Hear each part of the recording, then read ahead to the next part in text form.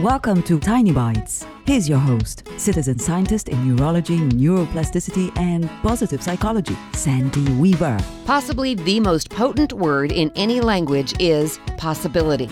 The possibility of something is where innovation happens. The possibility of improvement is where change happens. The king of harnessing the power of possibilities was inventor Thomas Edison, who said, and I quote, "When you've exhausted all possibilities, remember this, you haven't," end quote. If something is feeling impossible to you today, shift your focus to something else. Dwelling on something that feels impossible usually makes it feel less possible, not more possible.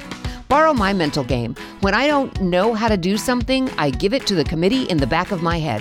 By that, I mean I hand off the need to think about it until a good idea occurs to me.